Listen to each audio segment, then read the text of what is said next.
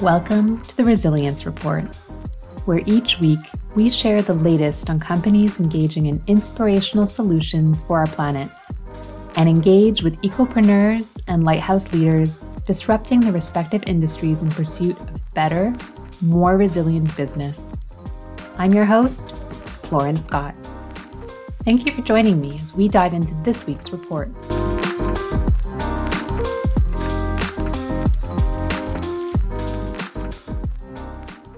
Hi, everyone, and welcome to the very first episode of the Resilience Report.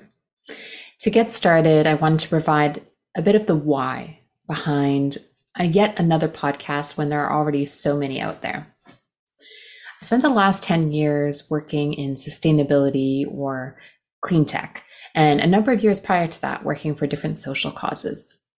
And I know that sometimes the world can just feel overwhelming. And then when you layer on top of that all of the daily news and what's going on with our planet and the environment, it can really just genuinely feel like too much.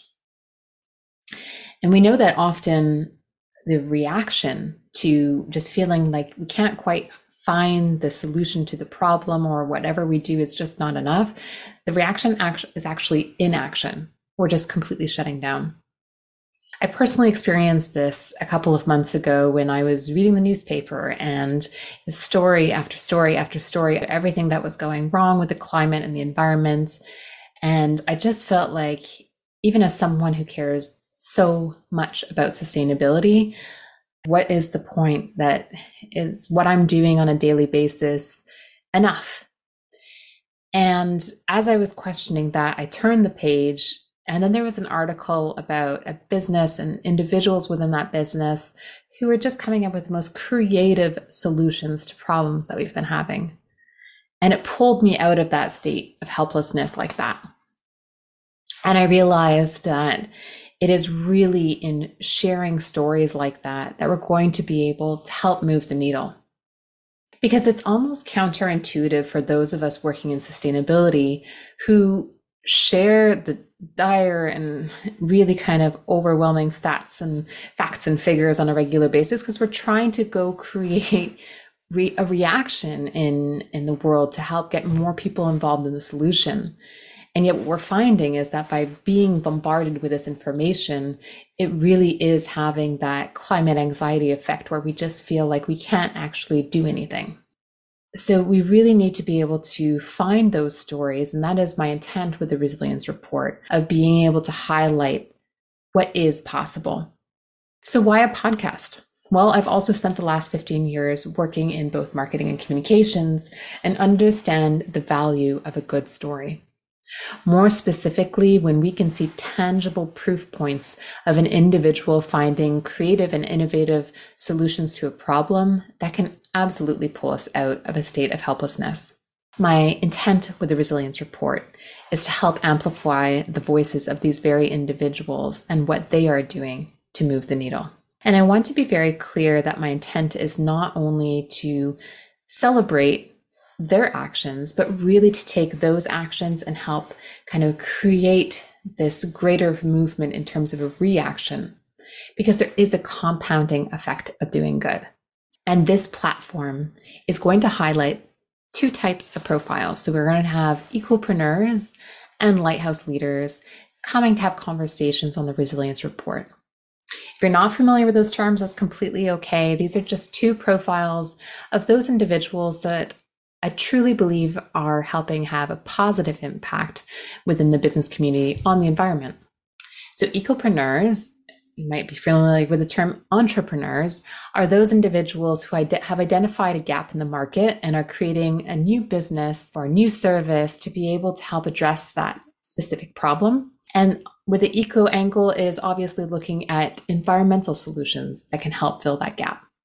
On the flip side, because not everybody can be or should be an entrepreneur, you also have what are called lighthouse leaders. These are individuals within companies, whether they be small or Fortune 500 companies, who are really having a positive impact on the broader company by shining a light on innovative new approaches that can really have a positive impact on the environment. So why share these stories? Well, for one thing, When we are in that state of helplessness, like I was describing when I was reading the news, we can sometimes feel like things are just absolutely impossible if we can't see tangible proof points. A great example of this, and outside of the world of business, but commonly referenced, is that of the 4-minute mile. For years, we just really felt like it was absolutely impossible to run 1 mile under the 4-minute barrier. And for years, this was the case until in the 1950s, one individual did so. And then within just a few months, somebody else did. And then within that next year, several people did. And now we know that professionally, this is a very achievable task. On the other side, I wanted to highlight specifically businesses and individuals within those businesses who are having a positive impact, because 2 different reasons. The first is that we are all very quick to point the finger, and rightfully so, to businesses when saying that they are the ones, corporations are the ones who have had such a negative impact on the environment over the past few decades. And this is true. However, I have really been able to see firsthand that as big of that negative impact as possible, there is also this huge opportunity to address the very problem that we have been seeing created. And to be completely honest, and this is the second point, to be completely honest, when I was growing up, I had always really assumed that in order to move the needle environmentally, I would either have to work for a charity or a governmental body. And yet I've seen firsthand by working for some of these companies that we can have such a positive impact at scale by creating these changes within corporations.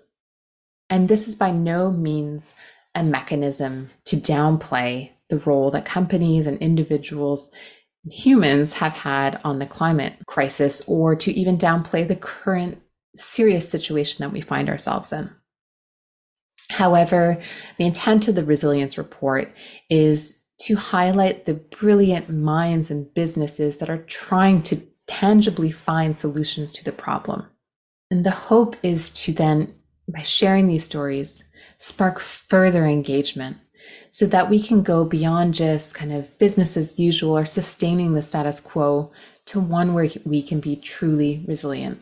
We have some amazing conversations lined up, and I genuinely believe that by you tuning in and helping to share these stories, we have an opportunity to have a positive ripple effect on our businesses, our communities, and beyond, because we all play a role in our collective resilience.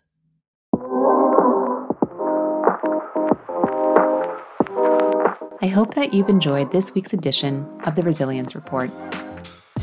If you would like to hear and see more, be sure to check out @The Resilience Report on YouTube, Instagram, and LinkedIn. Until we connect again, remember, even on the darkest of days, we all have the opportunity to be a lighthouse for others as we collectively pursue better, more resilient business.